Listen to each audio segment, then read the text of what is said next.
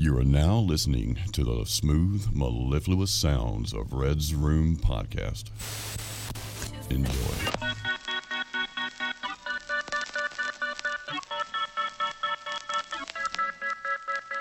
Welcome to episode number 36 of the Red's Room Podcast. I'm your host, Red. And I'm your co-host, Jake. And today we are talking about the Jehovah's Witnesses. As always, our references are in the episode description. Check them out. So we'll start off by saying that I was raised and used to be a Jehovah's Witness years ago. Yeah. So going to have a lot to say on this one. And Jake had a great idea at the end. We're going to have a little Q&A between me and him. Just going over, stuff and, about it. One thing I wanted to say too, if you're listening to this podcast, I highly doubt you are a Jehovah's Witness. But if you are, you're allowed to follow whatever you want to. So no disrespect to any members, but we definitely have our own feelings, especially Red here. Right. Just a little disclaimer for y'all. If you are a Jehovah's Witness, probably don't listen to this one. But don't worry, they're not going to. Yeah, I doubt that you are regardless. So thanks for that, Jake. Disclaimer. Little disclaimer for y'all there. So I started this off with a quote. This is a very common Jehovah's Witness saying. It's been used in many sermons. I think it's in some publications. I tried to find one specifically that said it. I couldn't find one that said this exactly. But growing up there, I have heard this a lot in speeches. And okay. The quote is, "If you are in desperate need of a drink of water, and the glass in front of you is 99% clean, but contains just 1% poison, would you drink it?" Interesting. And the quote is often used to describe other religions that are mostly good but have maybe one little thing wrong with them. Okay. This is what they use to say, well, they got that 1% poison, so you're not going to go drink their water, right? Yeah. Okay. That's an interesting idea there. Interesting, yeah, but it's commonly used by them. So I'm starting it off with that, and we will come back to that at the end. Here's a few paragraphs about how they came about. So Jehovah's Witnesses are member of a millennialist denomination that developed within the larger 19th century Adventist movement in the United States and has since spread worldwide. The Jehovah's Witnesses are an outgrowth of the International Bible Students Association, which was founded in 1872 in Pittsburgh by Charles Taze Russell. They adopted the name Jehovah's Witnesses in 1931. The Adventist movement emerged in the 1830s around the predictions of William Miller, who proclaimed that Jesus Christ would return in 1843 or 1844. When Christ did not return as Miller prophesied, Adventists divided into a number of factions. During the 1870s, Charles Taze Russell established himself as an independent and controversial Adventist teacher. He rejected belief in hell as a place of eternal torment and adopted a non-Trinitarian theology that denied the divinity of Jesus. He also interpreted the second coming in accordance with the literal translation of the original Greek term parousia, or presence, suggesting that Christ would come as an invisible presence and that the parousia, or millennial dawn, already had occurred in 1874. The coming of Christ's invisible presence signaled the end of the current order of society and would be followed by his visible presence in the establishment of the millennial kingdom on earth in 1914, although the kingdom did not come. Russell's teachings motivated a number of volunteers to circulate his many books and pamphlets and a periodical, The Watchtower, and to recalculate the time of the parousia. So they were circulating his shit. Is this the beginning of knocking on your doors? Yeah, handing out pamphlets was the beginning. Yeah. Did you ever look up that movie? Which one? The one I told you to look up?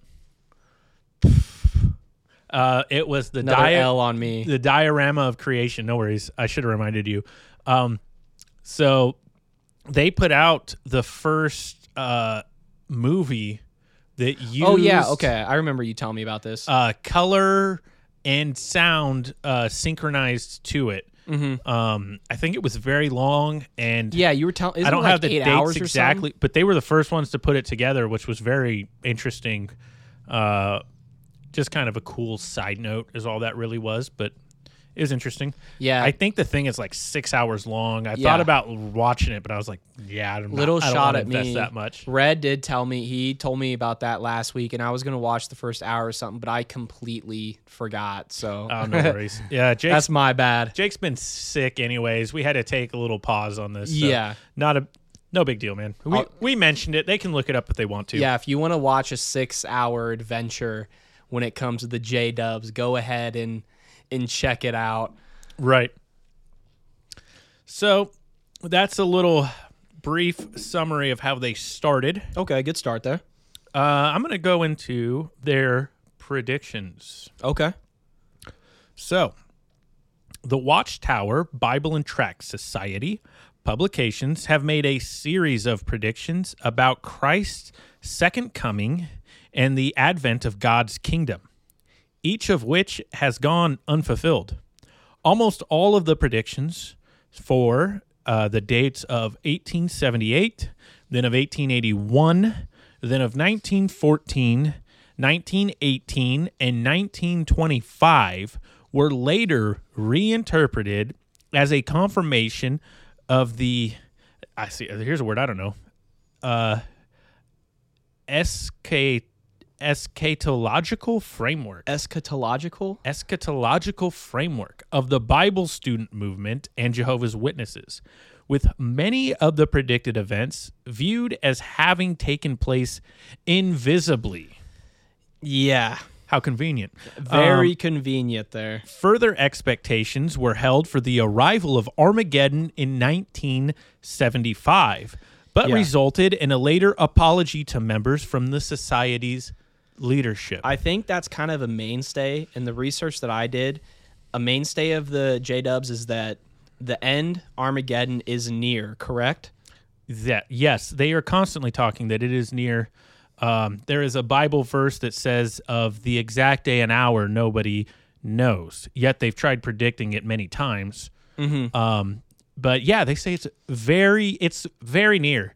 Ever since in the 1800s, they've been saying it's very near. Yeah, and that is totally a mainstay of this, and there's definitely, they keep changing it, you know? It's what has, by some, give them the label of a doomsday cult, because I can kind of see it.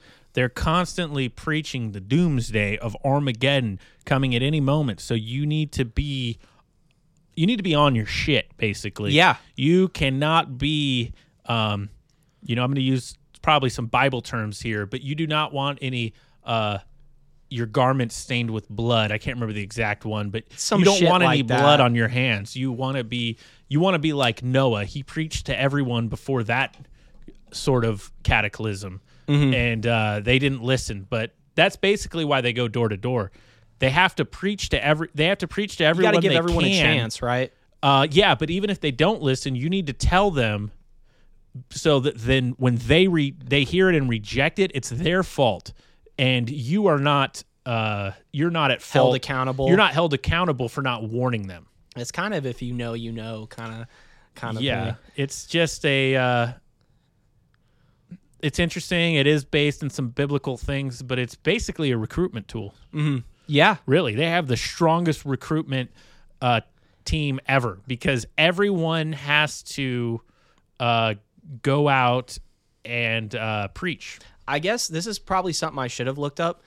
Are the Jehovah's Witnesses like popular outside of the United States? Yeah, they're popular outside and inside the United States. So I don't know, at least living in the United States multiple times at my house, probably if you're listening to this, you too, you've had someone knock on your door and try to talk to you about this kind of stuff. Yeah. Just recently they were coming and trying to recruit my wife. Yeah, Red's wife. Yeah, they were coming up. We were at work and Wasn't it a couple times too? Yeah, a couple times. They came a couple times. I had to talk to them. Like, we're not interested, but thanks. Only they knew. Were you going to get into the 1914 stuff next? Yeah, that's the first one. So I'll start with 1878 if you're cool with me with that. Stay chronological. If you covered that one, go ahead. Yeah, I have the 1878 and the 1881 covered here. So this is from the wiki. So 1878, this is known as End of the Harvest. In 1876, Russell adopted the belief promulgated by some Adventist preachers that Jesus' presence had begun in 1874 and that the gathering of the little flock preliminary to the grand climax was already in progress. He calculated the harvest would extend only to 1878, at which time the gathered saints would be translated into spirit form. I don't know if that has to deal with the 144,000. I'm assuming it does. But I don't know that. I don't know though. I don't think that doctrine had been made yet, but it's a similar. It's a similar idea. Yeah. The year would also bring the beginning of the, quote, exercise of power, end quote, of God's kingdom, with evidence that God's favor was returning to the Jews. To the Jews, okay. The failure of Russell's prediction did not significantly alter the movement's short-term date focus orientation. In early 1881, Russell asserted that 1878 had indeed been a milestone year, marking the point at which the nominal, quote, the nominal Christian churches were cast off from God's favor, end quote. Interesting. So I think he initially had this as like a big event and it didn't happen, but he's like, no, it's still important. Like, he still cast off, I guess, some of the false churches to their... So they say. He's, according to them. Very common. They'll predict it won't happen, and then they'll say it happened in a spiritual sense. Okay, so this is what it goes right here. So 1878, that was the end of harvest we just got into. I was just thinking, we should have had you read the cult theocracy paragraph first, maybe. You want me to do? I'll do that after this 81. Let's do that. Okay. Yeah. Because I think in there it mentions him being a Zionist, which makes sense to him talking about the Jews there. Yeah, it kind of does make sense. It does make sense. Okay. So that 1870 I just went over, the end of harvest, and now in 1881 on the wiki it's called a revised end of the harvest. Okay. So right here, Russell wrote that, quote, the light upon our pathway still shines and is more and more glorious, end quote, and that since 1878 the light had glowed stronger. The timing of their translation to heaven seemed nearer. He wrote, quote, we know not the day or the hour, but accept it during 1881, end quote. And obviously we know the second failure in 1881 caused a more serious crisis in the Bible student ranks. And as we know, they were kind of known as the Bible students or before the Jehovah's Witnesses, you know? Mm-hmm. So it had caused a more serious crisis in the Bible student ranks for several years. Russell's followers waited for the belated translation to occur. Russell's chronological timetable had already identified 1914 as the ultimate end of the, quote, time of trouble, end quote. And this preserved the commitment of followers who might have been discouraged by their failed expectations for 1881.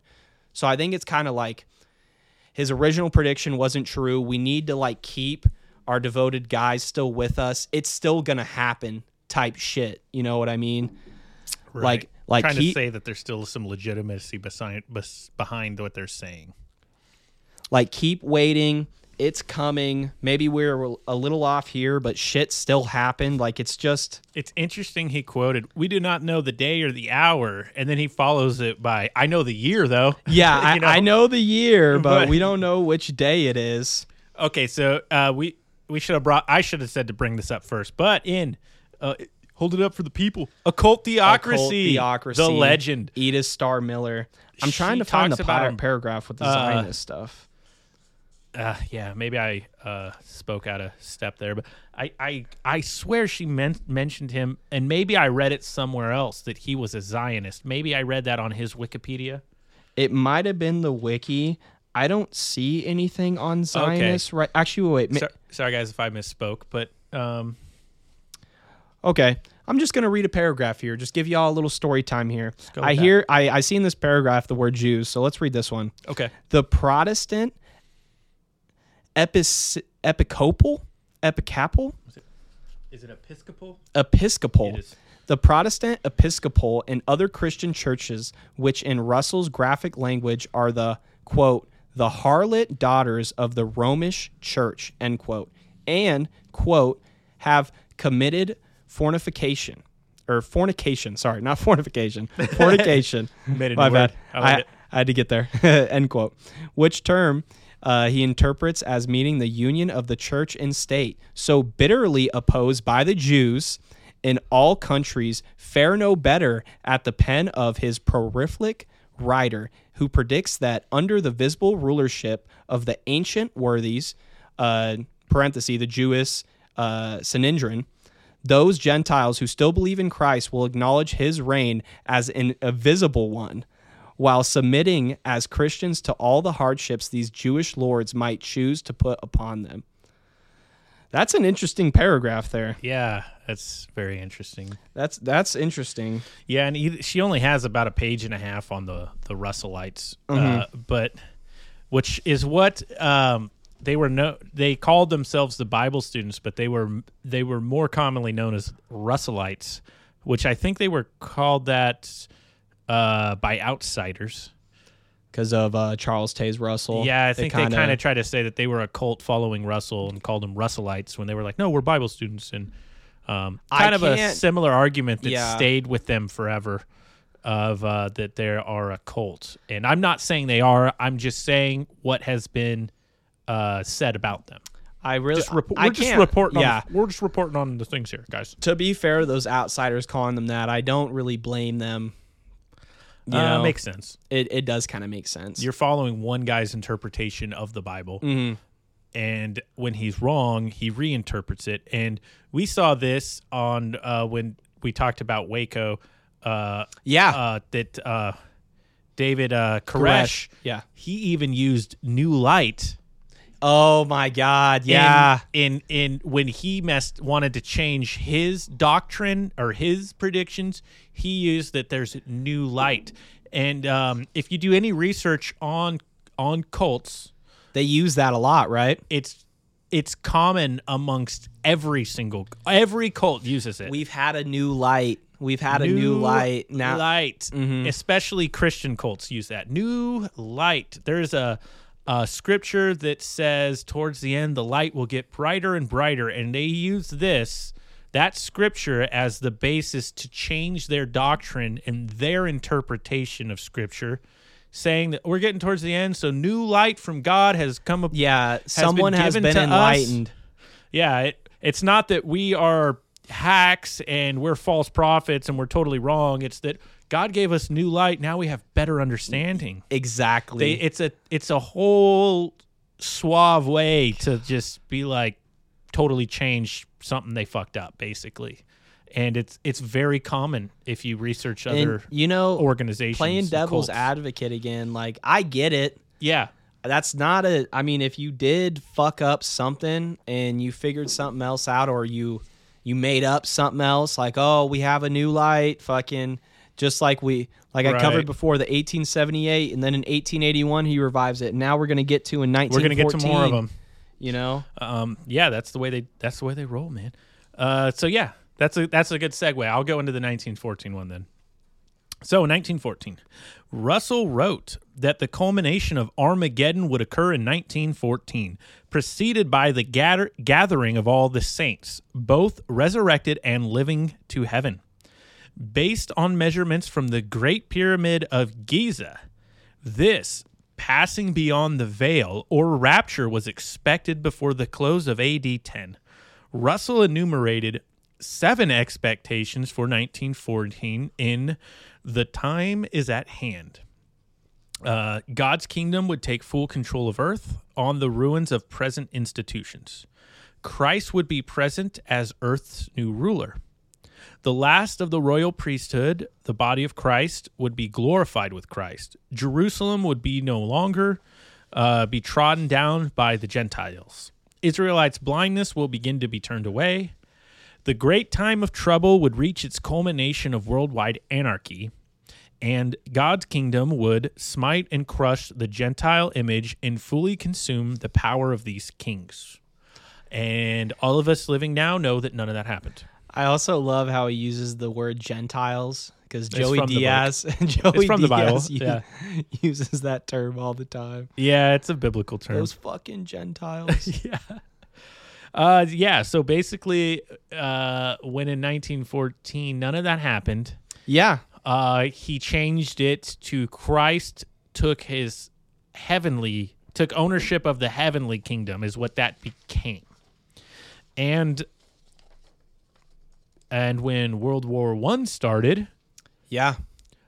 they basically used that as a justification for that they weren't completely wrong. They're like, well, the time of the end You're kind of right. is happening. Look, World War I's breaking out. So we weren't totally wrong. Yeah. Basically is what happened.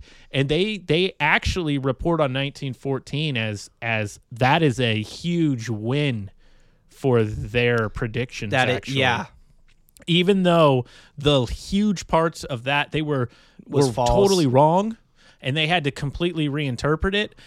They use it as a huge win. They're like, 1914. Look, World War I started.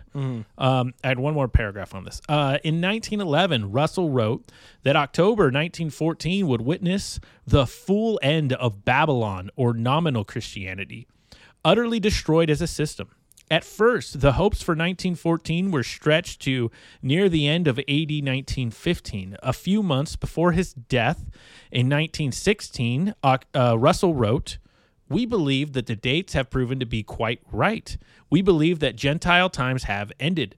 The Lord did not say that the church would all be glorified by 1914. We merely inferred it." Yeah, And we took a guess. Yeah, and evidently erred. He interpreted the war in Europe to be the first of 3 phases of Armageddon and the destruction of Christendom to take place in 1918. I feel like, yeah. Wow. What the Which fuck, instead, man? in 1918, World War I ended. Didn't it end in 1918? Yeah, 14 to 18, I believe, is... So instead of the destruction continuing, it ended.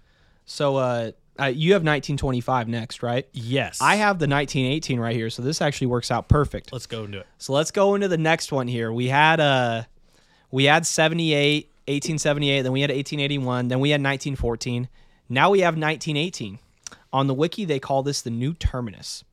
Russell's final revision, because I believe he passed right before.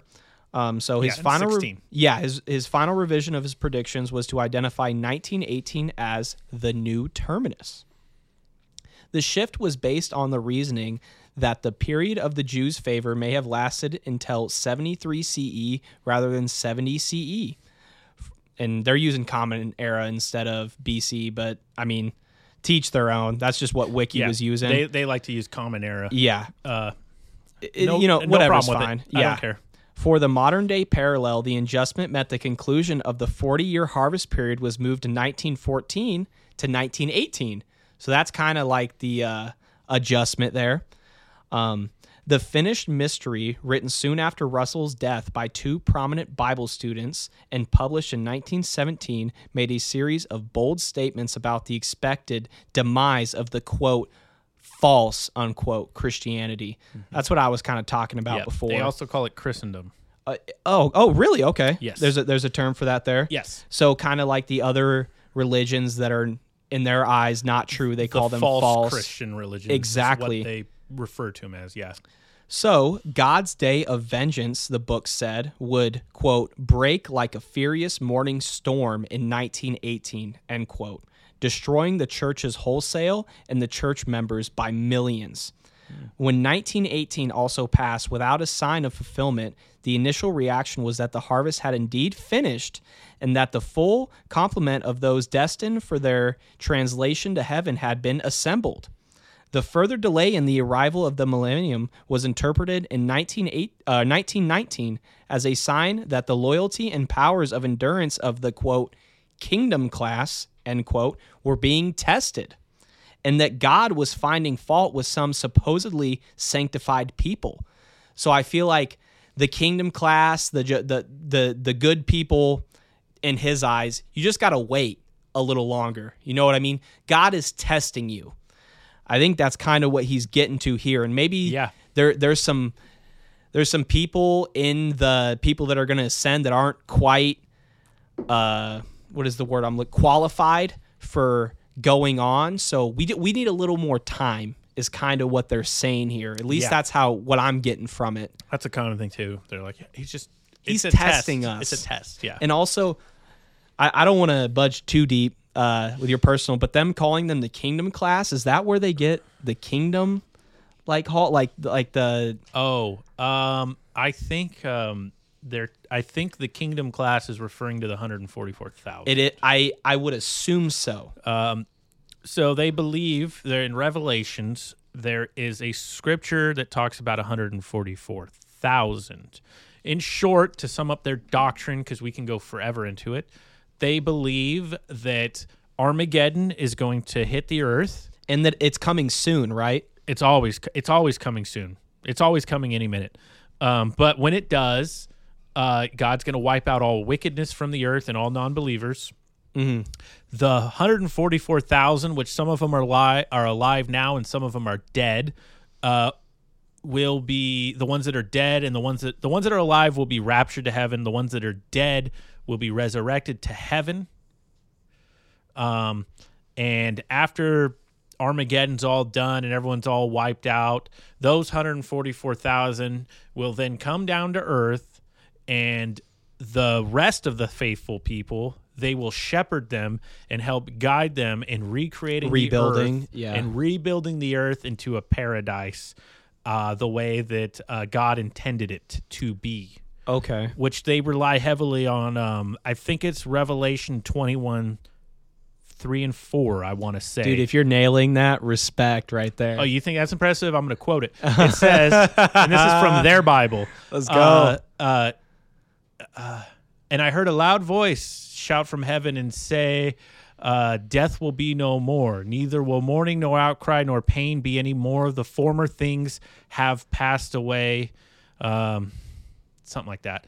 So I think I messed it up. Hey, I'm close. No, you're close. We got to give a big shout out to Red here. That you nailed that, man. Thanks. Just Kind of off the cuff right there. I'd say you nailed it. So yeah, they use that scripture heavily. Death will be no more. I think it said something about he put his kingdom with mankind in those scriptures. I know I was close, but kind of butchered it. But you get the idea. I think you did a decent job there. They rely heavily on that and some other scriptures, I think in Proverbs or Psalms, that talk about the righteous themselves will possess the earth and they will reside forever upon it. So they rely heavily on those things, and they also rely on the idea that God is infallible. He intended for us to live in a paradise earth, and that is what's going to happen. So, and that Satan fucked it up, and now he's gonna. But that God's will prevail in the end, which I can understand that. It makes sense. That part, yes. So yeah, in a nutshell, we just covered a bunch of that. Let's get to the next prediction that I wanted to cover. Yeah, no, I'm happy. We got like most of the big ones there. 78, 81, 1914, 18, and now 25. These are like the big ones here. Yeah. So 25. Rutherford's, which Russell was kind of the leader when he died. Rutherford was he kind of took over, right? He pretty much succeeded him as the leader, basically. Rutherford believed that the patriarchs would return would occur in 1925. Was based on his calculations of the Jewish Jubilee, counting forward 3,500 years from 1575 BCE. As the year advanced, he wrote of the urgency of witnessing in the few remaining months, though he also provided a caution that not all the expected events might occur. When that prediction failed, the Watchtower Society suspended the issuing of prophecies centered on a specific date. So this time he was smart enough to say that not all the events might occur, and then none of them happened. kind of future facing there. Yeah. Like we've been through this before. Let's make sure we put a little asterisk in there, like maybe we might not be on the money, you know. Oh, they still did. There's still some things. Let me get into some more. Okay, I know we're gonna have some comments. Do it. Rutherford admitted his error, claiming that the 1925 date was merely an expressed opinion. Yet Rutherford did not abandon the prediction. In 1929, the Watchtower Society bought a piece of land in San Diego, California, where a Spanish mansion was built and named Beth Sarum, or House of the Princes. As late as 1932, Rutherford was still developing talks about the nearness of the kingdom. He declared that the preaching work of the witnesses was coming to a conclusion, that Armageddon was only a short time away, and that the end was much less than the length of a generation.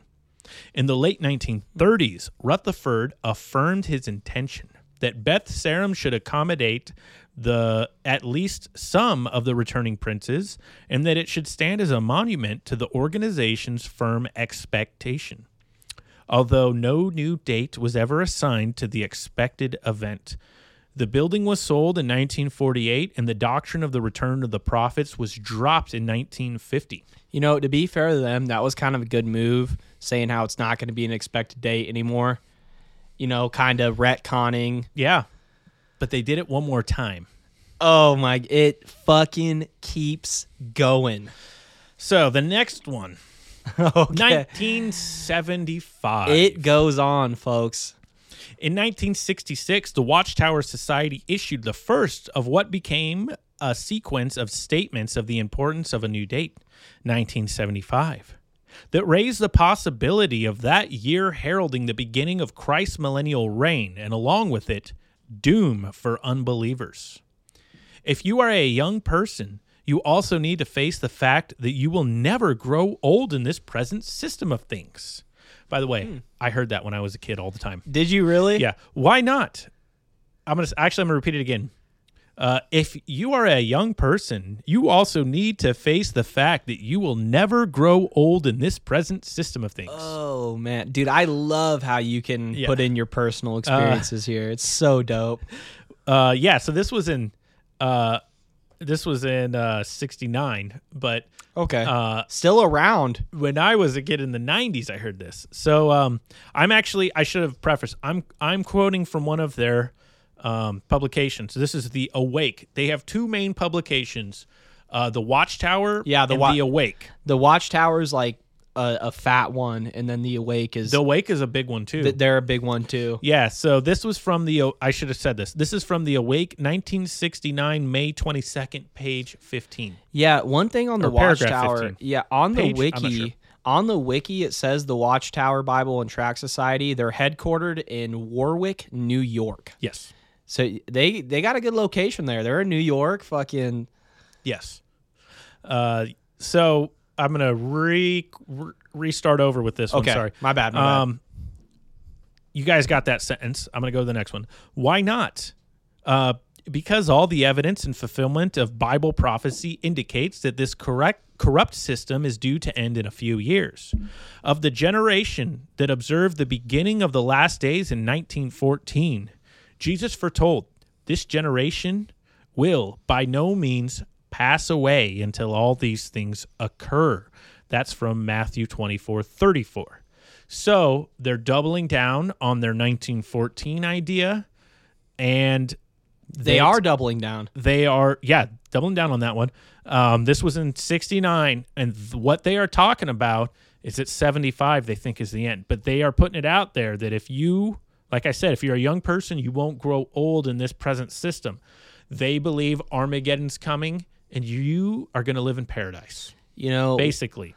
One thing, just me being, Jake being a little tard here, it is kind of dope how they're like prophesizing how like Armageddon is coming. Yeah. It is soon. Fucking get ready. Like, Well, there's a lot of kids growing up in there who have nightmares about Armageddon. I was literally just gonna say, I feel like Yeah. the fear, especially being a kid. Did you have fear? I never had nightmares, but I definitely was worried about Armageddon. You were worried for sure. Yeah, definitely. God, dude, but that's crazy. I have heard stories. I've seen stuff on the internet of people Kids being they're just they're traumatized shook. by it. Yeah, God, man, understandably that's fucking so. insane, dude. So, excuse me. Yeah, and I also picked this specifically because when they said this generation will by no means pass away until all things occur, I Interesting. saw this prophecy change twice while I was in there, and it was a big part of how I got out. Also, learning other things and learning what cognitive dissonance is. But when I was a kid, Fuck yeah, I want to hear this, Rad. Keep going. yeah, that's why I brought this. So when I was yeah. a kid, Yeah. that prophecy, so they believed that the people who were around in 1914, the faithful people then, that they would not pass away until Armageddon happened, basically, based off this scripture. That generation, they were gonna stick around until Armageddon came. Yeah, and when I was a kid, this book... Is that your OG copy? No, Okay, I actually you had to threw get a them. new one? I threw them all away when I left, and then I had to Yeah. go back and buy some on eBay. But I wish I had. I wish I kept mine from Your when I was OG, a kid. yeah. But this is their Revelation book. Revelation. Its grand climax at hand. Wait, so that's a full book based on the book of Revelation? Yeah, based on their interpretation. Their of it. so that's their kind of version. So I should have looked it up. But when did this book come out? Let's fucking. I'm interested here, y'all. I hope y'all are too. I don't know if this says when it came out. Does it not say? This book, though, was out when I was a kid. And then when I was a kid, they revised this book. And they revised that prophecy. Man. Were you kind of And into this book too? I remember, yeah, I thought it was dope. But I remember as a child, what we did was we got printouts, which not everyone had a printer, so I remember people sharing, printed out different pages and paragraphs of this book, and we would cut them out, and we would clear tape or paste them over the page to revise this book Oh my in god. spots to their new interpretation. I guess as a kid, you probably didn't give a fuck. Like it was like, whatever, like this is kind of what we do. But looking back at it, it's like, Yeah. I'm not going to go too crazy. What did I put the tab on here for? Sorry, I'm listening. In some ways, you were like living by some of these things that were said, or at least believing in it. And it's like this new version comes out and you need to fucking either get the new book or change some certain areas of this book because we have revised it. We have changed it. It's like, come the fuck on, man. At least that's the way once again, I don't want to disrespect. If there is any Jehovah's Witnesses listening to this, I doubt you've made it in this far. But for later. Fucking, I guess believe what you want to believe, but man, like this whole revising situation. Oh, man. It's like, come the fuck on, it's man. rough. Come the fuck on. So, which, by the way, they then revised that prophecy again when I was in my 20s, and that's when I was just like, what? Yeah, what the fuck? Yeah, they made it to be that it says this generation will by no means pass away. They changed it to... Oh, yeah. I think I remember now. So when I was a kid, they changed it to that. At first, they were talking about that generation. Then they're like, well, when they changed this book the first time in the 90s when I was a kid, they were like, well, there were children alive then, so they extended it a little. Because they were like, if you were a child then, you were that generation, they extended it some. And then it still didn't happen. And when I was in my early 20s, when I was still in there, they changed that prophecy again to be like the children of those children. And I was just like, what is this bullshit? I don't want to I don't want to get too personal, but I do want to ask you this question, Red, if it's okay. How old were you when you left? I mean, honestly, in my 20s, I was mostly checked out. So like 21, 22 type shit? Going through the motions. I actually left twice. When I got baptized in my teenage years. I feel like we should have left this towards the end.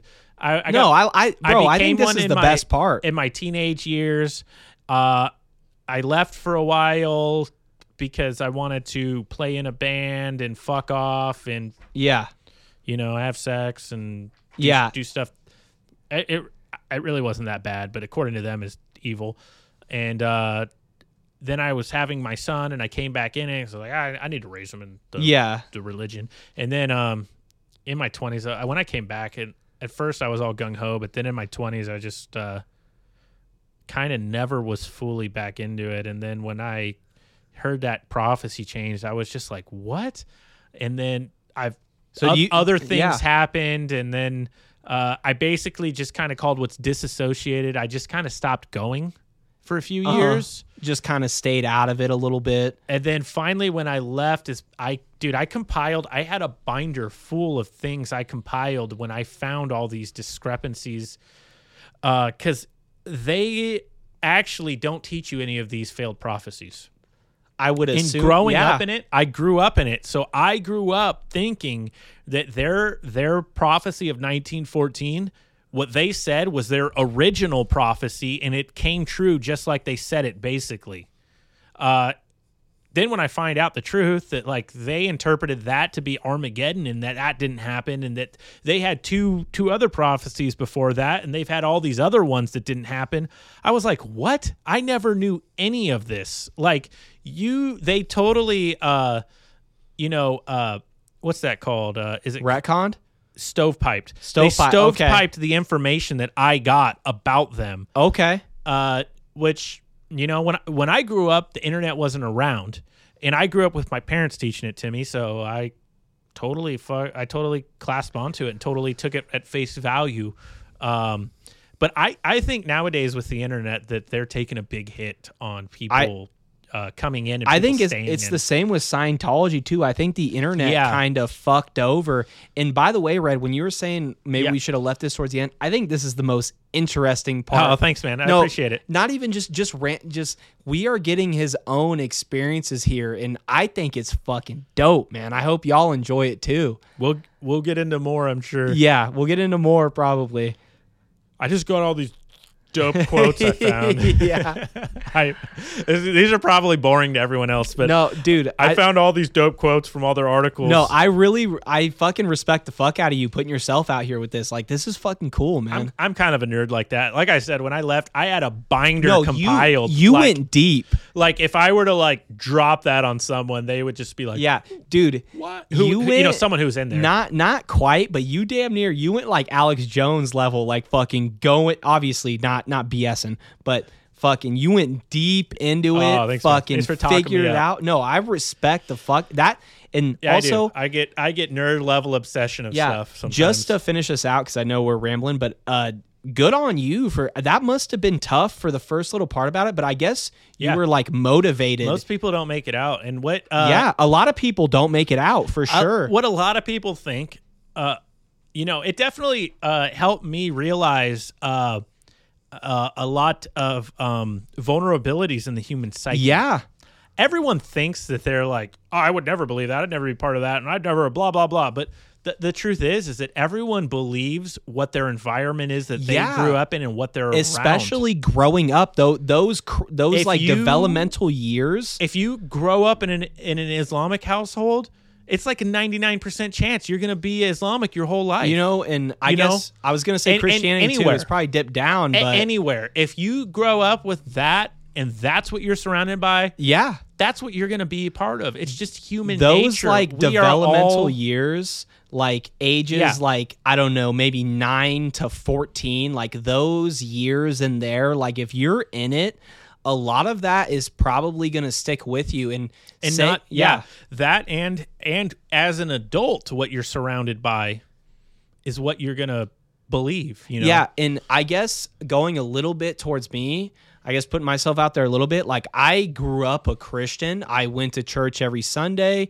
every Wednesday, especially in my younger years. Like I wouldn't say I'm a Christian anymore, but some of those ideals kind of stick with me a little bit. Yeah, you still carry them with you. Yeah, exactly. You do. It's just the way she goes. It is the way she goes. Like those developmental years, man, it's crazy. We're fortunate enough at least to recognize that. Some people never recognize that. There's still to this day in this country, people on the left and on the right arguing with each other and not realizing it's just tribalism. Exactly. And once again, if you're any of these religions, you're a Christian, etc., whatever you are, like, I don't hold any ill intent. Like, you are free to believe what you believe. I think there's some good shit in a lot of those religions. We support a lot of. We like religions. I support a lot of religions, especially the big two with Christianity and Islam. And there's a bunch extra. I still follow a lot of Christian guidelines. Exactly. In my life. Yeah, exactly. I don't want to throw any shade on any of those religions. Believe what you want to believe, but especially with the J-dubs here, it's pretty crazy. Yeah, it gets. Yeah, there's more. Okay. Back on track here. By the way, Red, even though can I hit you? I got you. Yeah. Even though you were saying kind of before how you didn't want to quite like. Maybe cool, this bro. was a little. You hit that. Already. Maybe this is a little dry. This is dope, man. Thanks. This is dope. I'm glad you like it. We're gonna go to even more. Sorry for the rambling. So another one of I thought a cool quote I found was from the Kingdom Ministry, May 1974, paragraph 3. How are you using your life? And by the way, the Kingdom Ministry is an article. It's a small pamphlet that comes out monthly. You only get if you're a Jehovah's Witness, and the Kingdom Ministry is all about being a minister, being a preacher. Bro, my version of that is getting GameStop Game Informer every month back in the day, Yeah. So this is insider information here. Okay. Here's the quote from here. I'm still talking about the 1975 prophecy, by the way. Okay, let's do it. For all the derailment, keeping everything on track. So here's the quote. Yes, since the summer of 1973, there have been new peaks and pioneers every month. Now there are 20,394 regular and special pioneers in the United States, an all-time peak. That is 5,190 more than there were in February 1973, a 34% increase. Does that not warm our hearts? Reports are heard of, here's the important part, brothers selling their homes and property and planning to finish out the rest of their days in this old system in the pioneer service. Certainly, this is a fine way to spend the short time remaining before the wicked world's end. By the way, I know I should have prefaced the term pioneer means you're a full-time preacher. It means you put out at least, I want to say they've changed it many times. What I last knew, I think it was 40 hours a month preaching. Okay. But so you got to do a week of preaching to fucking... Yeah. I think it used to be more. I think it used to be 80. But so anyways, the important part is people were selling their homes and their property. Yeah.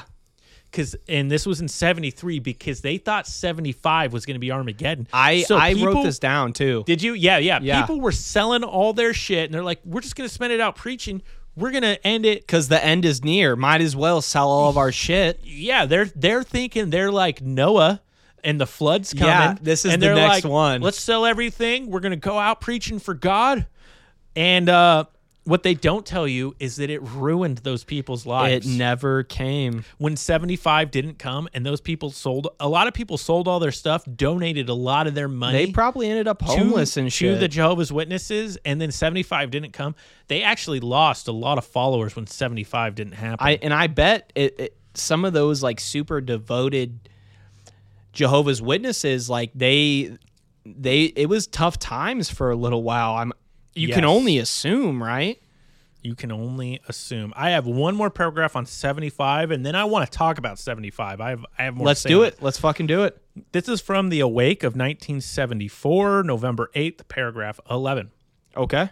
Today, there is a great crowd of people who are confident that a destruction of even greater magnitude is now imminent.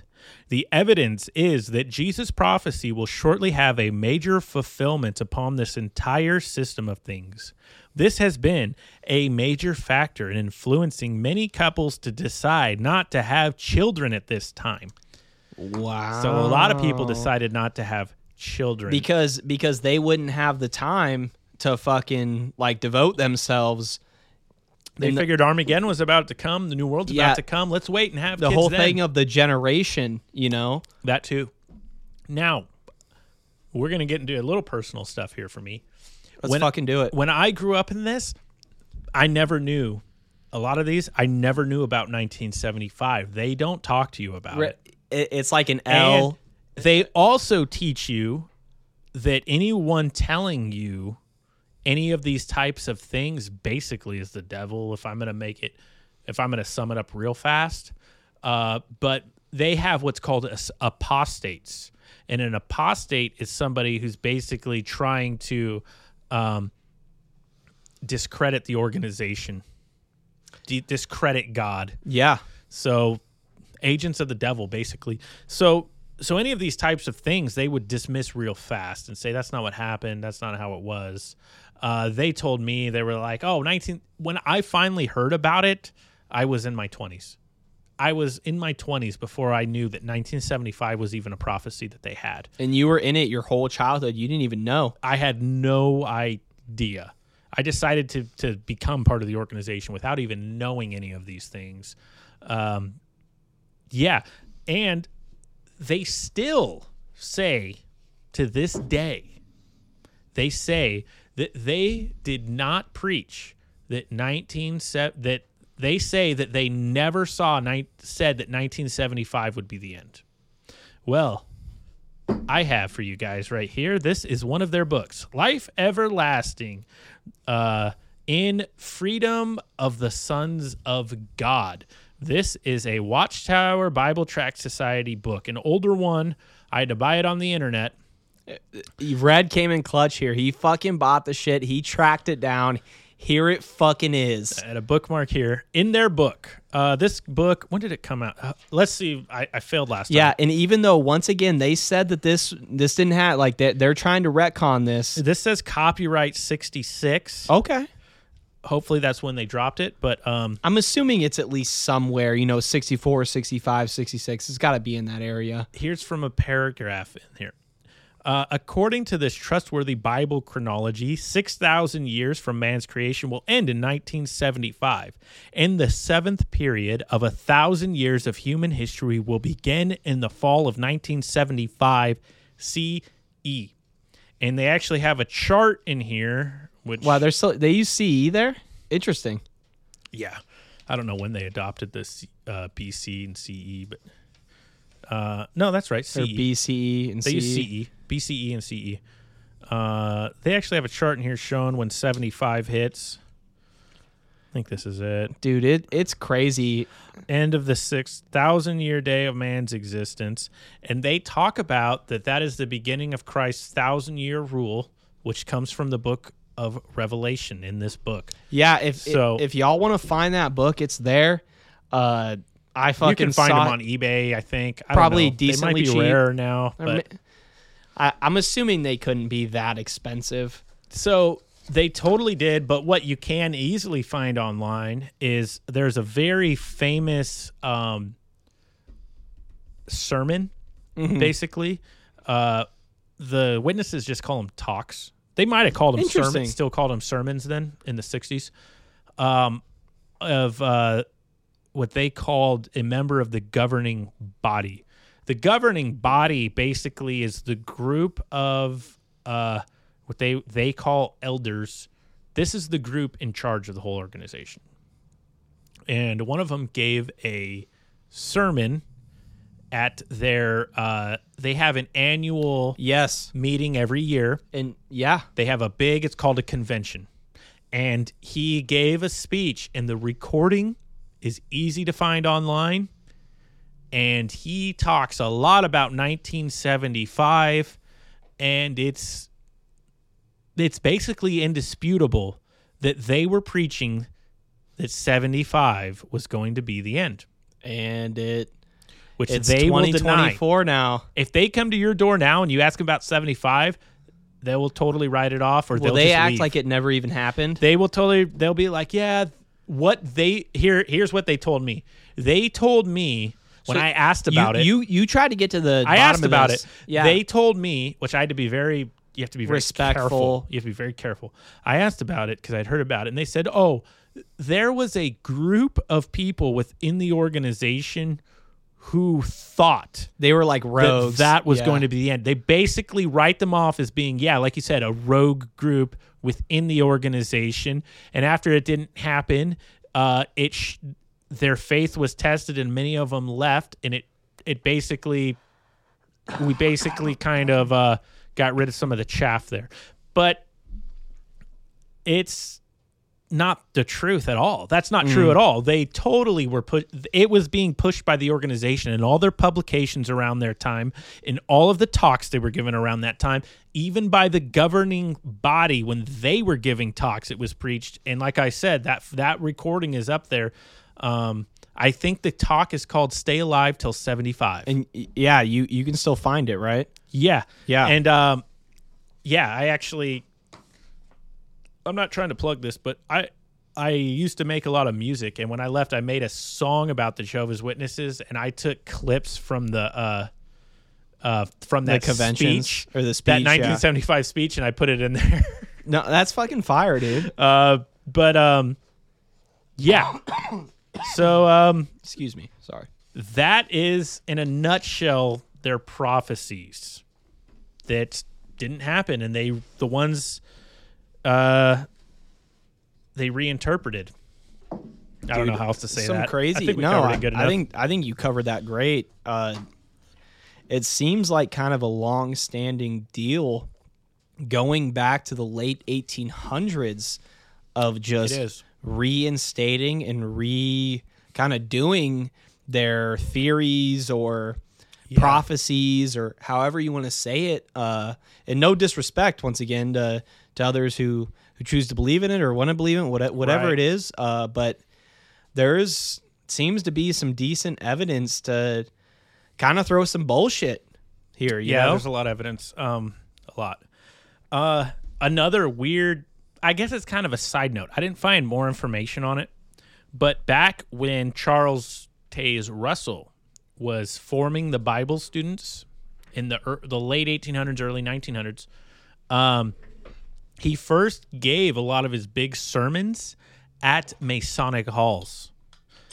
He was not a Mason, from what I could find, but the Masons let him use their, I don't know if it was their lodges or their halls, to preach to all those people, because at that point they weren't big enough to where they had all these kingdom halls and places to do it. Yeah. And so it's a weird sort of relationship Yeah. there that I wish I found more information. I couldn't find any more information on it. But if anyone knows any more of those connections between the Masons and Russell, or the Masons and the Bible students, the early Jehovah's Witnesses, Hit us up.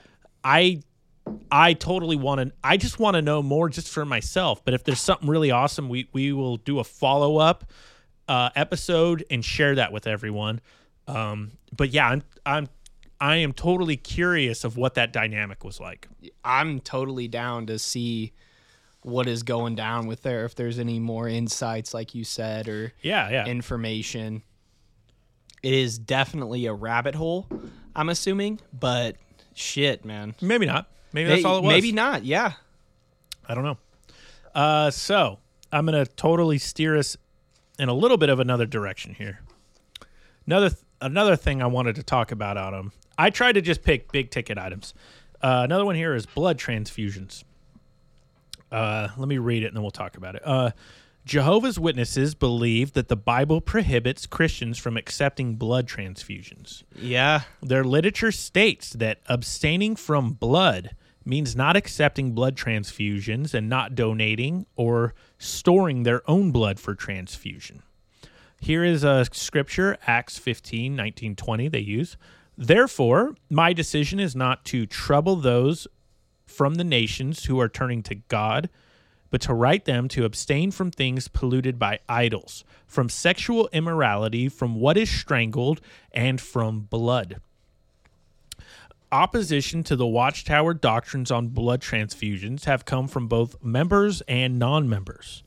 A group of dissident witnesses known as Associated Jehovah's Witnesses for Reform on Blood states that there is no biblical basis for the prohibition of blood transfusions and seeks to have some policies changed. I never knew such a group existed, and I think if anyone knew they were existed, they would all be kicked out. But they basically use scriptures talking about eating blood. And Interesting. They correlate eating blood to having it in a medical procedure, which doesn't make sense for one. It doesn't make sense to me. It's weird that this is a hill they're willing to die on. A good way of saying it. It really is. They've stuck by this for a long time. It's just. I'm trying to remember. Here's weird, man. I might kind of butcher this, but I remember this in I think it was in a publication. But they basically explained, they're like, if your doctor told you that you cannot consume alcohol, would you in turn basically have an IV of alcohol directly into your blood? No, you would not do that because it's the same as consuming it. Bro. So they say you can't do that with alcohol. So consuming blood is the same as a transfusion. They have the ideology. So flawed. They have the ideology of if your friend was to jump off the bridge, would you do it too? I mean, you know what I mean? Than that. The logic doesn't correlate. I'm just saying, I kind of get that vibe from them, or they take that and correlate it to everything else. It's like, if they would have just stuck with blood is sacred, I would have been like, okay, stick to that, man. Blood is sacred. But the scriptures they use all have to do with eating blood. The scriptures that they use. Eating blood is not the same as having blood transfused to save your life or whatever. Yeah, it's not. There's no way it's the same. And when I was a kid, I remember them changing it to where there's different. I think there's different parts that make up blood, like plasma, and there's. I don't remember all of them, but then there was this discussion of could I have these components but not the full blood, and then it's become a huge thing. But also in publications, so in a lot of older publications, they praised all the people who died because they didn't take a blood transfusion, and then later on, after they were criticized, they said we haven't had a bunch of people die because of it. Yeah, it's just... There's no way to find a statistic to know. Yeah. But they will totally backpedal and backstep what they say from one area to another. It happens all the time. So, that's all I had on it. Did you have anything on blood transfusions before I move on? I will later. Later? In the little Q&A, I will later. In the Q&A? Okay. My next section is the United Nations. Jehovah's Witnesses teach that the League of Nations and the United Nations were set up as a counterfeit of God's kingdom. Joseph F. Rutherford, second president of the Watchtower Society, condemned politicians, business leaders, and clergy in their support of the League of Nations. Jehovah's Witnesses believe that the United Nations will soon destroy all other religions and then turn against Jehovah's Witnesses. Some final boss shit there. Yeah. In February 1992, Jehovah's Witnesses New York Corporation, the Watchtower Society, was granted association as a non-governmental organization of the United Nations Department of Public Information. The Watchtower Society requested termination of this in October 2001. And the DPI disassociated the NGO on 9th October after the matter was reported in The Guardian. A lot of bit of backpedaling there, it sounds like. That was something that used to be in my binder, but it's gone now. All right. So, R.I. fucking P to whatever landfill that binder is in, man. You got another little addition to add in here from the... That is part of why I brought this Revelation book. To let you guys know... Give you guys a taste of the things they say about the United Nations. I fucking love this segue here. The UN is getting involved. In their earlier publications, they talked about the League of Nations. And then that dissipated and the United Nations made. They transitioned it and they moved all their ideology onto them. Okay. So in here, I'm not sure exactly how much to read. I should have marked it. But under this section on page 253, why called an eighth king? The angel further explained to John, and the wild beast that was but is not. It is also itself an eighth king, but springs from the seven, and it goes off into destruction. That's Revelation 17:11. The symbolic scarlet-covered wild beast springs from the seven heads, and it is born from or owes its existence to those heads of the original wild beast out of the sea, of which the scarlet-colored wild beast is an image. In what way? Well, in 1919, the Anglo-American power was the ascendant head. The previous six heads had fallen, and the position of dominant world power had passed to this dual head and was now centered in it. Dude. I'm going to skip ahead because it goes Okay. on and on. Okay. The seventh head, as the current representative of the line of world powers, was the moving force in establishing the League of Nations and is still the major promoter and financial supporter of the United Nations. Thus, in symbol, the scarlet-covered wild beast, the eighth king, springs from the original seven heads. So, dude, they have like the That's late their 1800s, rhetoric. the early 1900s, like shit was going down.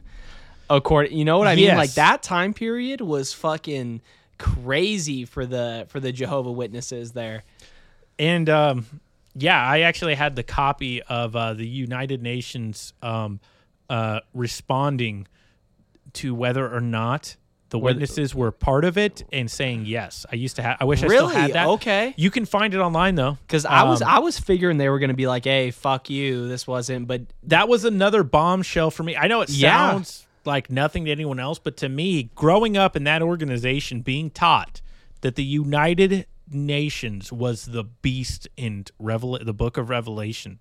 And then I found out that the Jehovah's Witnesses requested to join and were given. They were part of it. They were granted association as a non-governmental organization of the UN.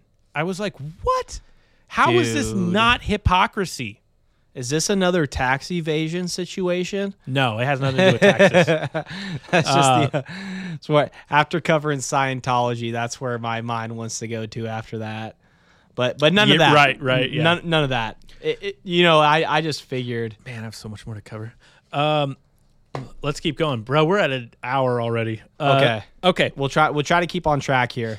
Crisis of Conscience. I got to talk about this. Okay. Crisis of Conscience is a biographical book by Raymond Franz, a former member of the governing body of Jehovah's Witnesses, written in 1983. 3 years after his expulsion from the Jehovah's Witness denomination, the book is a major study and expose of the internal workings of the Watchtower Bible and Tract Society during the 60s and 70s. Franz claimed that many Jehovah's Witnesses who chose to leave because they cannot honestly agree with all the organization's teachings or policies are subsequently disfellowshipped. That's the term for someone who leaves. I'm considered disfellowshipped. Man. Or formally expelled and shunned as apostates. So I would be considered an apostate. What am I considered as someone who has never? Is there like a term? That's a good question. I want. No, I don't think there's a term for you. I'm just not educated. You know. Yeah, according you're just to them. ignorant. Yeah, I'm just ignorant. Yeah. So yeah, apostate. He wrote that he hoped his book might prompt witnesses to consider the conscientious stand of defectors with a more open mind. He hoped that a discussion of deliberations and decisions of the governing body during his term would illustrate fundamental problems and serious issues within the organization. They demonstrate the extremes to which loyalty to an organization can lead. How it is that basically kind, well-intentioned persons can be led to make decisions and take actions that are both unkind and unjust, even cruel. In his personal memoir, Franz said that at the end of 1979, he reached a personal crossroad. That's kind of deep there. Yeah, here's a paragraph from him. I had spent nearly 40 years as a full-time representative serving at every level of the organizational structure. The last 15 years I had spent at the international headquarters, and the final 9 of those as a member of the worldwide governing body of Jehovah's Witnesses. It was those final years that were the crucial period for me. Illusions there met up with reality. I have since come to and appreciate the righteousness of a quotation I recently read, one made by a statesman now dead, who said, "The great enemy of the truth is very often not the lie, deliberate, contrived, and dishonest, but the myth, persistent, persuasive, and unrealistic." I now began to realize how large a measure of what I had based my entire adult life course on was just that, a myth. Persistent, persuasive, and unrealistic. Damn. I thought that powerful. And, when I first left, I read that book, and it was very eye-opening. Did it probably hit you like pretty fucking hard. What's interesting is he was not bashing anyone. He did not bash the organization or bash anyone. It was just he was pretty unbiased when it came to making his take here, which I fucking respect, because it was probably hard to stay unbiased there, and he seems like he did the best unbiased work he could. What's interesting is this guy Franz, he had a huge part in making the New World Translation of the Holy Scriptures. Wow. Which is the Bible the Jehovah's Witnesses use. He himself did a lot of translating, and he actually brought to them that Jehovah is not the appropriate translation of the name of God. It's BS. Or what's known as a tetragrammaton. He said Jehovah's actually a inaccurate translation. Yahweh is actually the correct translation. Because something we were chopping up before, J didn't exist. Yeah, J didn't exist. That wasn't a letter. That wasn't a pronunciation back then. So yeah, it wasn't. But yeah, the tetragrammatron. I don't know if I'm saying however it right. the fuck you got to pronounce that big shit. Word. Has to do with God's name in the original scriptures, which in the Aramaic is YHWH. Yahweh. They didn't have consonants back then. Yeah, and that was, I think it was by like a 14th century Catholic monk came up with Jehovah. Wait, they didn't have consonants or vowels back then? They didn't have vowels. Vowels. Did I say it wrong? Yeah. Sorry, they didn't have vowels. They Okay. only had consonants. So I was just making sure we're clear here. Thanks for that correction. Much like the way we abbreviate things in text now, we skip all the vowels. Yeah, we skip a lot of the values. Well, vowels, yeah. Yeah, their language was a shortcut. It was just the consonants. So it was YHWH. But he brought it up that like this is by a Catholic monk that's most people regard this as false. This might be wrong, fucking BS. Not false, I guess incorrect. They regard this as incorrect, and that Yahweh is the more correct way to say it. And I remember reading somewhere, it was either in his book or in something else. Then he brought it up to the governing body, and they were just like, "Yeah, we took the name Jehovah's Witnesses, and that's what it is now. I don't want to sticking with Jehovah." I don't want to get too far out there, but with the whole idea of Jehovah not being the correct way to say it, is Jesus the not correct way to say it? No, Yeshua. Exactly. Yeah, it's Yeshua. You know that there was no fucking J back then. Like, yeah. It is fucking crazy to think about. Once again, I don't want to shit on anyone's faiths. Red, he doesn't want to shit on anyone's face. If you believe or face, did you say face? You want okay? So you do want to shit on someone's face? Maybe you don't know, but sorry, but you know what I'm saying here. Yes. Like, believe in what you want to believe. There's some real shit going on with some of these characters, but some of the pronunciations might be kind of watery. Like there might be some weird stuff going on here. Definitely, man. Okay, guys, I'm gonna go into my last section. Well, last section we got a little Q&A after that, and then we're gonna be fucking. I want to out get here. to the Q&A now.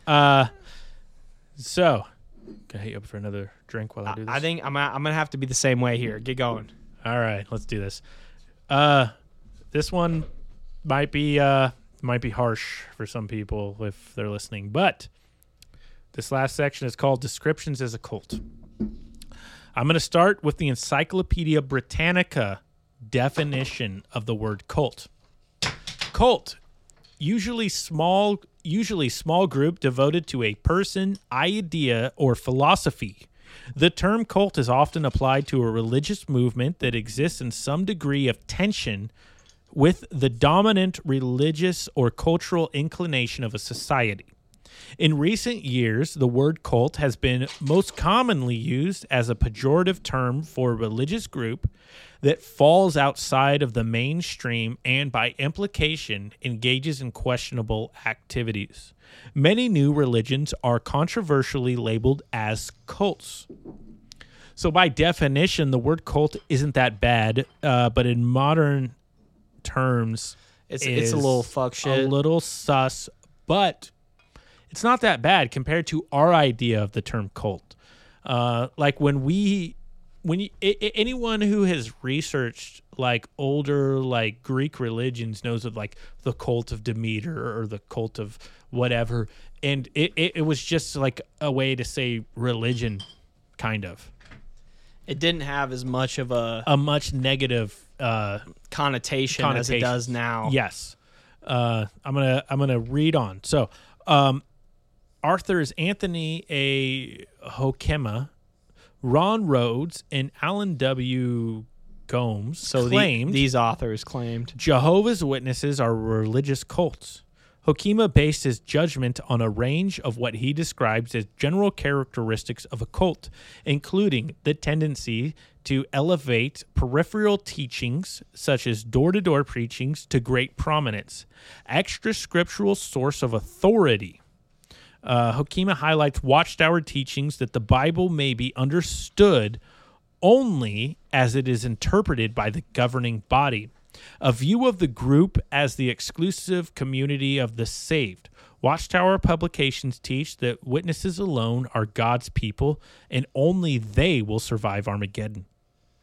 And the group's central role in eschatology. Hoekema says witness publications claim the group was called into existence by God to fill in a gap in the truth neglected by existing churches, marking the climax of sacred history. Jehovah's Witnesses state that they are not a cult and say that although individuals need proper guidance from God, they should do their own thinking. And I will say personally, I think by our negative, more judgmental views of what a cult is, I would say that Jehovah's Witnesses are a cult. And I will say for three primary reasons. I think they are on the mild end as far as cults go. This isn't a Waco situation.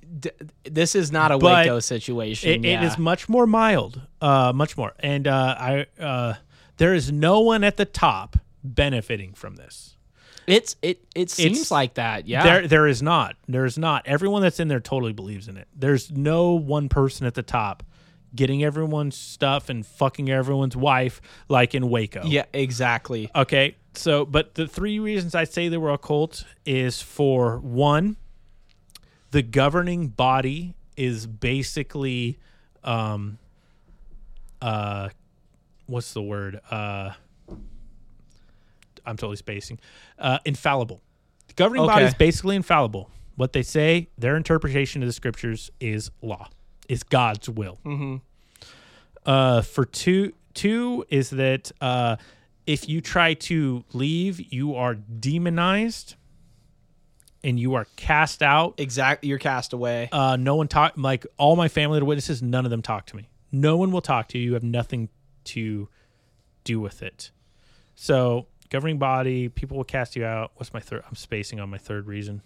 You're good. I feel like this is a good segue to the Q&A right here. We're almost there. I have one more point little bit more. That, okay. Oh man, I feel so bad. I'm bombing. I have You're this good. all lined up in my head. You're gonna get to it. You're gonna get to I it. have this all. There's so much information. It's here. good. It's good. Oh yeah, the last one is the Doomsday Armageddon. Armageddon, the Doomsday teaching that is always pushing you to devote yourself to the group Because you only have so much time. Those are the three things. You have the group, the governing body that's infallible. You have the what did I say? I'm fucking this up so bad. The Doomsday. Oh, the Doomsday. You have the shunning of the non-believers. Yeah. Yes, and then you have the Armageddon Doomsday. Those three things, I will say, push them into the cult territory. And I will say a mild cult, not the harsh Not a end full-on of cult. David Koresh, Waco, we're fucking our female. Yes. It's almost there, or it's a little bit there, but it's not full-on fucking... When you try to leave, you're not going to be able to leave right. shit no like one that. no one's fucking everyone's wife. No And one's taking all their. They are kind of taking some people's money, like in the 1975 prophecy. People were selling their houses and giving everything to the the Jehovah's Witnesses weren't benefiting on that. There was no one at the top financially benefiting from it, but the organization was.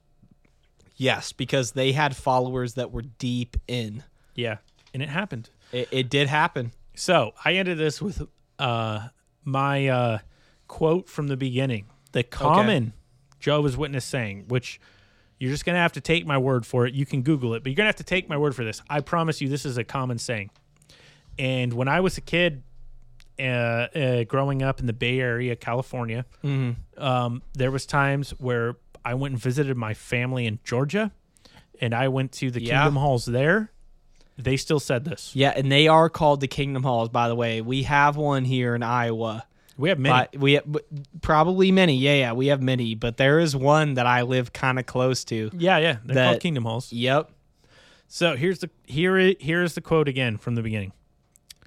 If you are in desperate need of a drink of water and the glass in front of you is 99% clean but contains just 1% poison, would you drink it? We come full circle here, folks. From what we've learned about the Jehovah's Witnesses, do you think there is 1% poison in there? Man. That was my point. Man. That was what I had. I thought it was cool. You have a good little segue there, Red. I love the way you ended it there. So now... I think you can only really appreciate if you're a Jehovah's Witness, but... Probably. I guess maybe I can appreciate it a little more because... Appreciate? Sound like Tyson there. All right, I'm going to turn towards you a little more now. Okay. Let's do this Q&A portion. Okay, I got a couple questions for you. I thought this would be fun here, Red. Okay. Let's do it. Here's the first one here. Jehovah's Witnesses don't believe in military service, national anthems, or voting. That's 100% correct. 100% true? So yes, that's 100% true. So they believe you are no part of this world, just as Christ is no part of this world. That's a scripture somewhere. So basically, you cannot pledge yourself to any kingdom, any earthly kingdom. You are part of God's kingdom. So if military service were to come, you would have to... I remember they actually told me when I was a kid, I had to sign up. When the draft came around, I had to sign down. I had to write all that information, and I had to send it back because that was my duty to the government, and I was supposed to comply with the laws. But if a draft were ever to happen, I would have to decline service. That is crazy how you have... Oh, another thing, as a kid... Keep going, man. I love to hear all As a kid this. in class, when I was a kid in school, we had to Pledge of Allegiance every day. I don't know if that's still a thing. Really? You still Was that a thing when you were a kid? When you were in school? No? Yeah. When I was in elementary school, we did elementary. I was the last generation of Pledge of Allegiance. Yeah, we didn't do it when I was in high school, but when I was in elementary, they pledged allegiance, and it was awkward. I was not allowed to pledge allegiance to the flag because because my allegiance was to God's kingdom. That is fucking crazy because I feel like to let y'all know, I'm 21. This is in my elementary, we did the Pledge of Allegiance. We had a flag in our classroom. Did you have a flag in your classroom? Yeah, we did. We had a flag in our classroom, and we did the Pledge of Allegiance every day. And in middle school and high school, we didn't do it. But in elementary, we did do it. And you're saying you didn't do it. I didn't do it. Yeah, I think that is fucking crazy. There's some times where there was like a conversation with the teacher or something, but it was never that awkward. What I would do, I would just stand up. I would just stand there. You wouldn't have you wouldn't have your hand on your chest. I just wouldn't put my hand up, and I wouldn't say. I would just stand up and sit down, and it wasn't that weird because some other kids did it too, just because they were lazy. Like if we do have some younger listeners here, it's honestly crazy. Y'all don't do that. Like you would either take your cap off, or you'd put your heart on your chest, or your cap on your chest, and say the Pledge of Allegiance. But that's insane. Okay, it's weird they don't do it. Yeah, anymore, they don't do it anymore. Okay, let's do the next one here. By the way, this is a CTV News article. We'll have it linked in the description. Okay. I just I Googled this, and it's 9 things Jehovah's Witnesses don't do. So that's where I'm stealing this from. But okay, next one.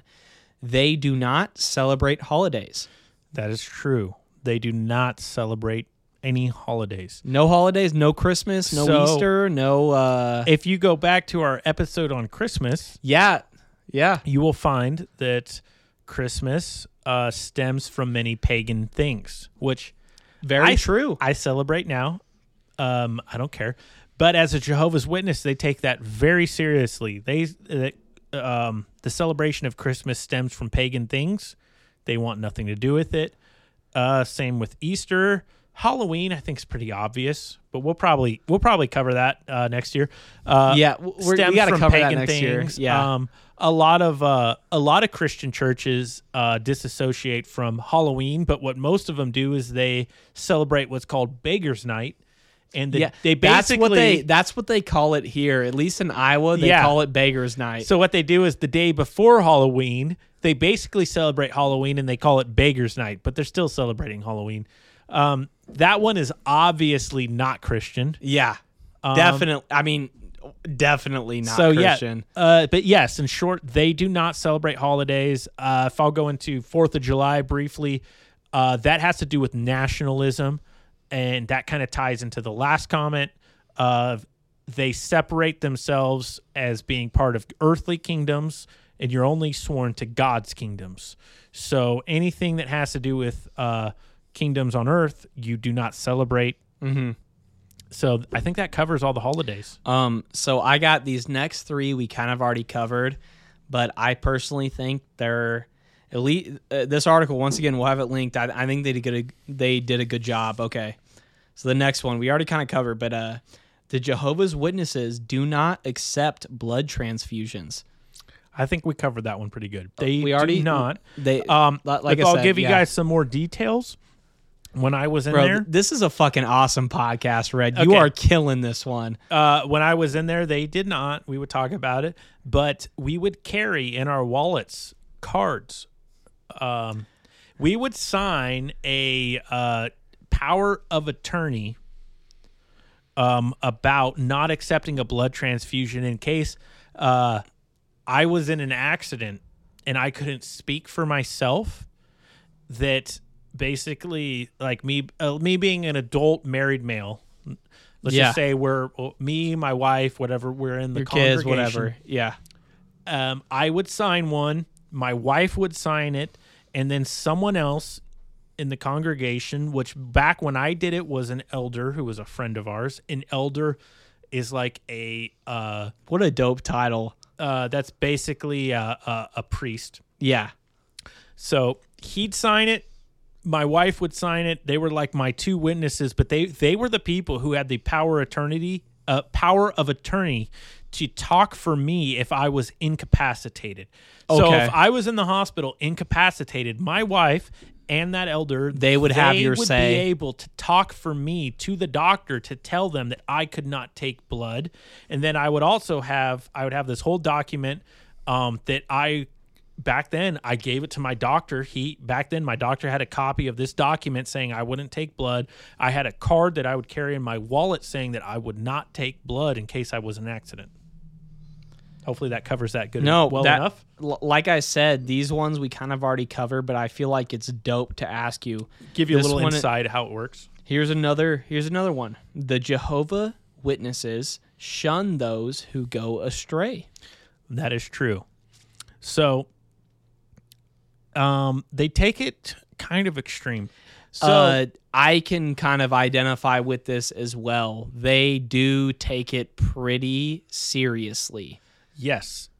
So it kind of this is where they kind of coincide with Scientology on the way Scientology does not totally Scientology calls it disassociation. So when I left, anyone that I ever thought was my friend there never talked to me again. Exactly. My family members that were part of it never had anything to do with me again. And I feel like, respect to you, Red, you did kind of keep some contact with your family members, maybe to a more limited contact, but like you had that kind of fight for you with that kind of. It was It hard was for a tough. while. It was tough for sure. The most hardest thing was my father. He talked to me a few times after, and then he just never talked to me again. Yeah, And that's just the way it goes. that's just how it is. Yeah. And it is awkward though. Like after I left and the few conversations I had, like they kind of just want to steer you towards coming back, and you're You're just kind of like, what the fuck? like, yeah, I tried sharing him the things that I found, and that was probably one of the. It's probably the biggest reason why he doesn't talk to me anymore. And I feel like towards making your binder too that you were talking about before. Yeah, it's like I had this plethora of information supporting me, and they basically they don't want to hear it at all. And I'm like, dude, I'm not making this up. Like, I got the books. Yeah, I this got is the all like quotes. documentation. Yeah. You're like, I'm not making this up. Like, come the fuck on, man. Yeah, but he was just like, oh, you're being led astray. You're listening to the devil. You know, and I'm like, dude, this isn't the devil. Like, I feel like this next Anyways, one, they go on. limit contact with non-Jehovah's Witnesses, Yeah. which you kind of touched on there, which you Yeah. definitely touched on there. basically the only time I could ever talk to any of my family that's a Jehovah's Witness right now is if someone in my family dies and we're at the same funeral, I can have limited contact with them at that funeral. So on some And it's real still- fucking shit, you can have a little it's amount. still supposed to be very limited. So they recognize that in a horrible event that you might be together at the same funeral and you might have to briefly interact. Yeah. But you have to keep it very brief. Yeah. Okay, here's the next one. They believe Satan is real and that he's here on earth. Absolutely. They Absolutely. 100% believe Satan is real. So they do not believe in hell, but they do believe that Satan is real. They don't believe in hell? No. No, they don't believe in hell. But they do believe that Satan is real and he is on earth in a spiritual realm, but Wow. that he is here with all of his demons trying to mislead everyone. Okay, I can understand that premise a little bit. Yeah, that's their kind of Yeah. ideology. Okay, here's the next one. They believe sins require 2 witnesses. So, Okay, I'm happy because this one I was weird about. So, Okay. if I were to, this actually goes into something I was going to talk about at the end. I kind of got derailed on. So, sins. Let's say I want to accuse someone of committing a sin, but they're not admitting to. I would need 2 witnesses for that.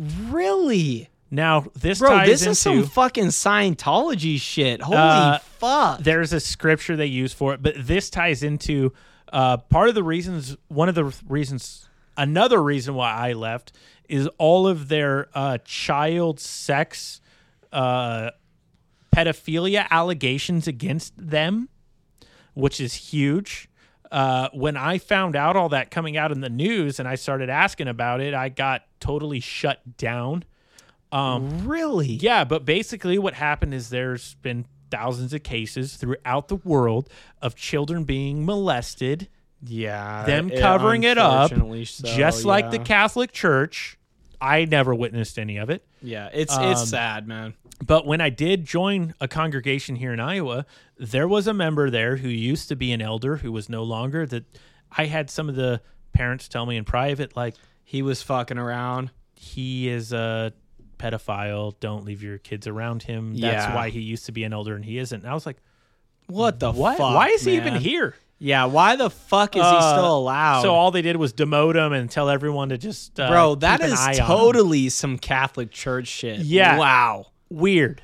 Okay. Weird. No, I got more to say on it. Oh, yeah. Let's fucking do it. So that is a huge problem in a lot of their cases is that someone was molested. It happened from elders, which is just like in the Catholic Church, a priest molesting a kid. Yeah. In the Jehovah's Witness, an elder molesting a child. The child eventually coming out and saying it, and then they're like, "Do you have 2 witnesses?" No, you don't have witnesses. Yeah. To someone getting molested. Wow. Okay. I feel like that was a good question then. Right? Shit. Yeah, no, you don't. Yeah. You don't have 2 witnesses. You have the victim and the person who did it. Yeah. And then Where's the fucking evidence? and then nothing happens to them. wow, dude. So yeah, let's go on. Okay, this is the last one, and this is a total. We've already touched on this, but this is just the end the podcast out right here. Okay. Y'all. They believe the end is near, very near. Oh, I think we've covered that pretty good. I think we've covered that pretty good, but I think that's a good way to end it. They believe the end is near, and they constantly hammer on that to basically get more devotion out of you. They will constantly tell you the end is coming. Yeah, I think there's a scripture that says like a thief in the night, and they have Like been a thief in quoting the that night. for 100 years now. Yeah, bro, it's funny. Coming like a thief in the Bro, night. it's So funny. give Oh my everything you God. can to the church, which they don't even call it a church. They don't call themselves a church. What do they call it? The Kingdom Hall? What the do they- Kingdom Hall? Yeah, the Kingdom Hall. The organization, the governing body. Yeah, they the don't call themselves exactly. There's actually another term. Oh, the faithful and discreet slave. They call themselves that. Fuck, man. I feel like that Q&A section was pretty fun. I'm glad you did that. That was a might good need idea, to- man. I That was Jake's idea. Yeah, good job, man. I And didn't once know he was again, doing that till but now. even though I have to discredit myself a little bit, we have the article linked down below. I stole all those questions from. I like it. But we'll I didn't have steal that my link answers below. from them. Those Yeah. were all my answers. No, those answers that off was the cuff. I've never read the article. that was all off the cuff from Red. So we'll have that link down below. All our links. Yeah. But man, I hope this was good for guys. I knew when we started this podcast that we were Red going to called it. I knew we were going to do this episode at some point, and I've honestly been nervous about doing it the whole time. I think you did it a great way. I've man. been nervous. I've been nervous about the judgment, but hey guys, shit happens, man. You know? Hey, fucking Red put himself out here, and also I feel like I never grew up at Jehovah's Witnesses to put myself. We make the. I don't know if y'all have ever heard it. We make the joke. This is 2 brothers making a podcast. We're brothers here. brothers. We have the same mom. I was past the point of growing up a Jehovah's Witness. Our ma had already left. Yeah. So I grew up a Christian. Red grew up. Yeah, he grew up outside of it. Yeah, I grew up outside of it. So this is like very interesting for me. I had a great time. Yeah, Red. Jake has no idea what it's like. I had no idea, Red. You had a. So another thing is, yeah, you did great. growing Red. up as a kid, you can't play sports as a Jehovah's Witness. That was something I was going to We bring should up touch on before. that. So when I was a kid, I always wanted to play baseball. I couldn't play it. I wasn't allowed. You weren't allowed to be a part of anything, sports or what's the word? Just You're going at your team activities. team activities against each other. You're not allowed to do that shit. Yeah, Red. Red being a father, his kid for a little while was not allowed to be in sports. When my kid was young, I was still in it. Yeah, Red was a Jehovah's Witness, and that was not a deal. That was not a part of the deal. So It wasn't even he never asked. He never even was interested. Yeah, thankfully. To be fair, you lucked out. I'll tell you guys this. When my kid, though, I think he was about 10 when we were finally all said and done, and we were finally celebrating our first Christmas together. I had never celebrated it my whole life. Yeah, bro. Wow. But I had kind of semi been part of them with Jake and my mom. A little Semi, bit. but never. Yeah. But this is my first real one. And he's like, "Hey, Dad, I'm 10 now, so we're celebrating Christmas. Like, I missed 10 years. So he's like, you're going to give me all these presents for 10 years? And I remember That's a smart kid there. Yeah, he is. He's a smart kid. Very awesome. smart kid. I looked at him. I was like, bro, I'm Fuck you. I'm 30 and haven't had any Christmases. Where are my 30 Where are all my years? presents? And he was like, I was like, be glad you're getting it now. Yeah. He was like, all right, Dad. Yeah. All right. Oh, man. He's had awesome. I've spoiled. He's had awesome Christmases. He's had great Christmases since then. Yeah. All hail Odin's Day. Yeah, all fucking hail Odin. But it's crazy. I'm assuming It's insane, man. Some of the people who have, y'all dope people out there who have listened to a lot of us. We are brothers. We have we have different dads, but and we're the same crazy mom. Yeah, which same we love. crazy mom that we fucking love, and she is a great gal. Yes, good mom. We have definitely had some differences growing up. Red, he grew up in it in the Jehovah's Witnesses, the J-Dubs, as I like to call them. I wish you could know what it's like getting up in the morning, making your fucking meal, getting dressed, and going to a convention. It's a fucking deal, bro. We did an episode all day. You're there for 8 hours. And I feel like this is going to set up next week. We did an episode on origins of Christianity. I would like origins to do of Christmas. Oh, Christmas. Sorry. I would like to do an episode on origins of Christianity, and I can that give is y'all something we're going to cover. I can give y'all some of my insights of growing up in it, and we're going to cover that for sure. I feel like that's a topic. End of this podcast, I feel like we have to give a big shout out to Red here. Big shout out. He gave some amazing insights, and this fucker grew up in it. And thanks, man. Hey guys, drop some comments. Yeah, definitely. Drop some questions. I'll try to answer them. Definitely. Drop some questions. Red would here. I'm definitely try to be an open book. Yeah. So we appreciate it, guys. I feel like hope you guys enjoyed it. This has been our longest episode by far, and we didn't even cover everything. This is really doing our best to summarize everything. I guess, we've been going on this long. Do you have any story or anything you want to tell about the J-Dubs? Oh man, is there anything that's hard to Okay. Maybe we should close it out here. I guess I'll tell you guys this. I feel like I got one more. Yes, let's fucking do it. When I finally did leave and I compiled what I told you guys was my binder of information, I wrote a letter to the elders of my congregation. Mm-hmm. Those are like the top tier guys. I wrote a very respectful email, very respectful,